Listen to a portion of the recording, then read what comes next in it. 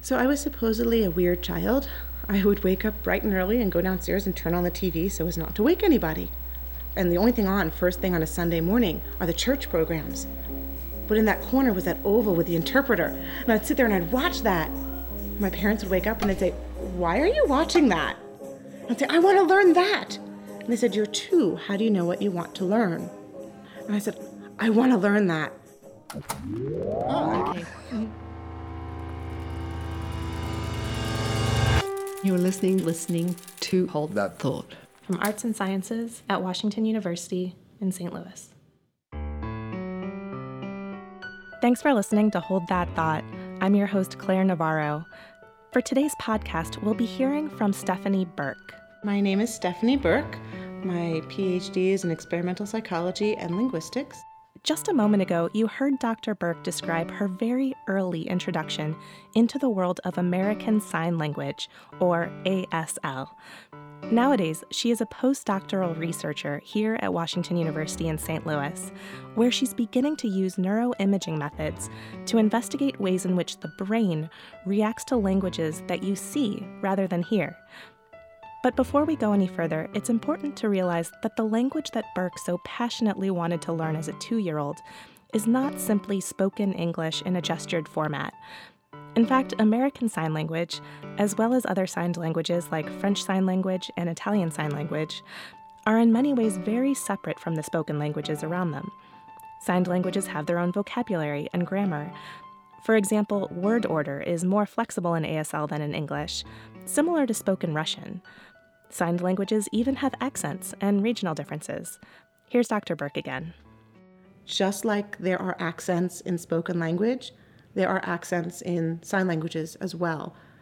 I'm not quite so good at explaining what those are, but I can tell you that I went to a meeting this morning here in St. Louis, and they had a whole bunch of different deaf advocates from different deaf groups there, and I got to speak or sign about something, and the interpreter actually said, "Wait a minute, she's signing with like a New York accent. This is going to take me a minute."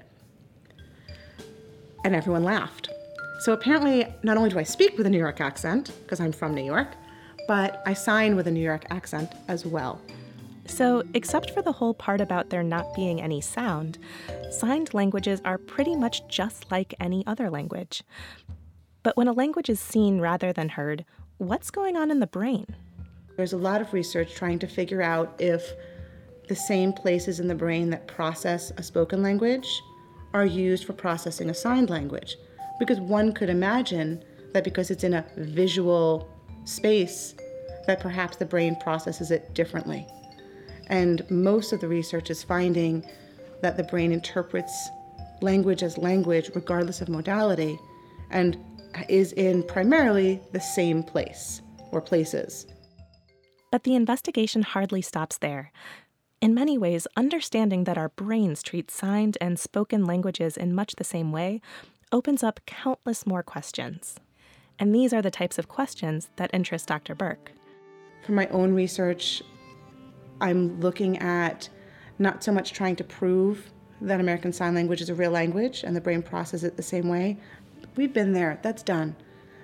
It's now time to move on and say, okay, knowing that American Sign Language is a real language, knowing that deaf people and deaf culture is fine and conducive to learning language, let's move past that.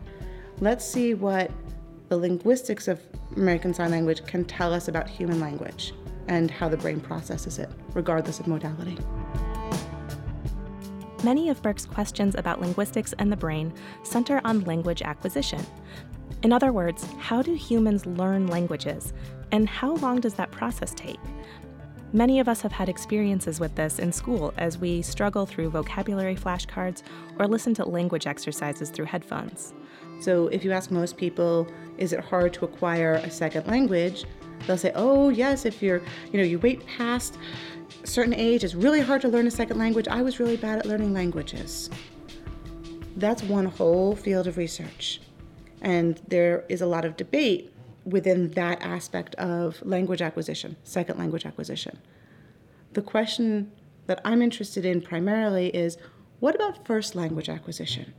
If you have a child who's not exposed to an accessible first language until they're, say, 5, 6, 7 years old, Is there enough neuroplasticity? Is there enough brain power, if you will, to learn that language later than that age? Or is it, okay, use it or lose it? Normally, this type of thing is really difficult to study. Most people begin absorbing language as infants. And as Burke described, it would be totally unethical to stick a small child in a closet for 5 years, take them out, and say, hey, what do you speak? However, for some children, despite the best intentions of parents, this type of barrier to language has happened. There was a time in this country when newborn hearing screening was not mandatory. And so it was not uncommon for deaf children to be born to hearing parents, and the hearing parents didn't know that their child was deaf. And so they would try and talk to the child, they would feed the child, clothe the child, play with the child, talk to the child. But since the child couldn't hear anything, they were getting no accessible input. And then finally, when the parents realized these children were deaf, they said, uh-oh, now what? For many of us, the 1995 movie Mr. Holland's Opus might be coming to mind right about now. In the movie, Richard Dreyfuss's character doesn't realize that his son is deaf until he's a toddler.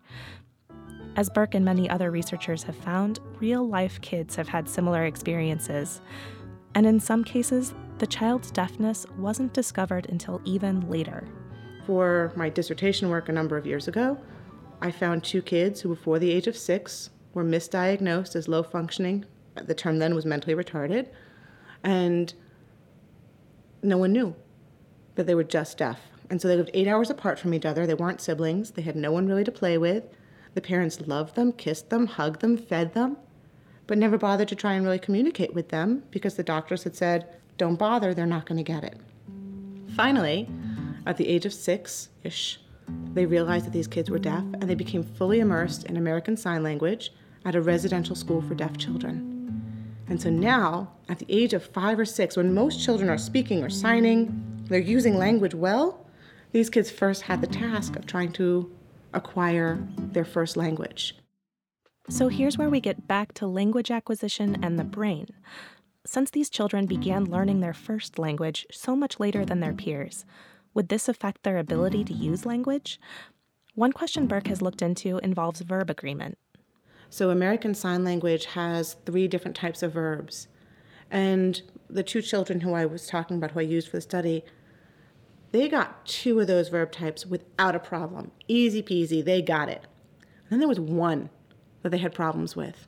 And it didn't matter the first day I worked with those children, the last day I worked with those children, or if you look at adults who have been using the language for 20 years who were exposed to ASL late.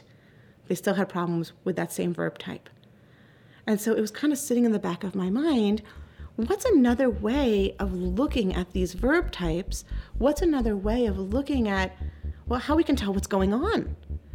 And so I was hoping that if I can put native deaf signers in an MRI scanner, whereby they're doing a game or a task where they can kind of look at the different verb types, that maybe I can see what's going on between the different verb types.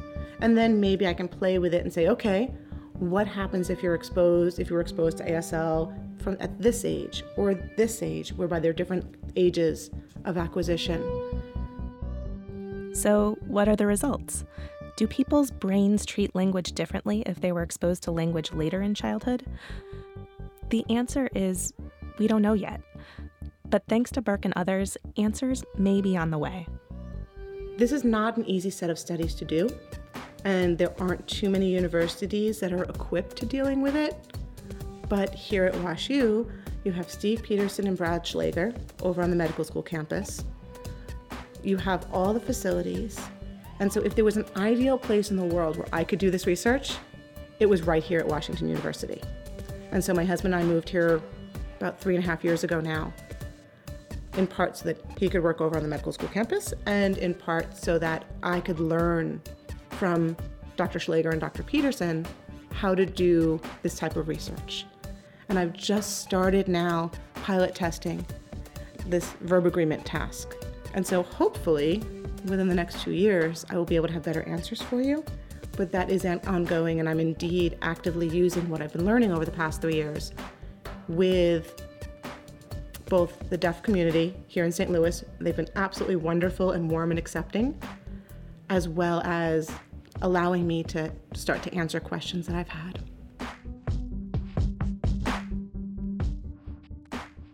Many thanks to Stephanie Burke for contributing to Hold That Thought.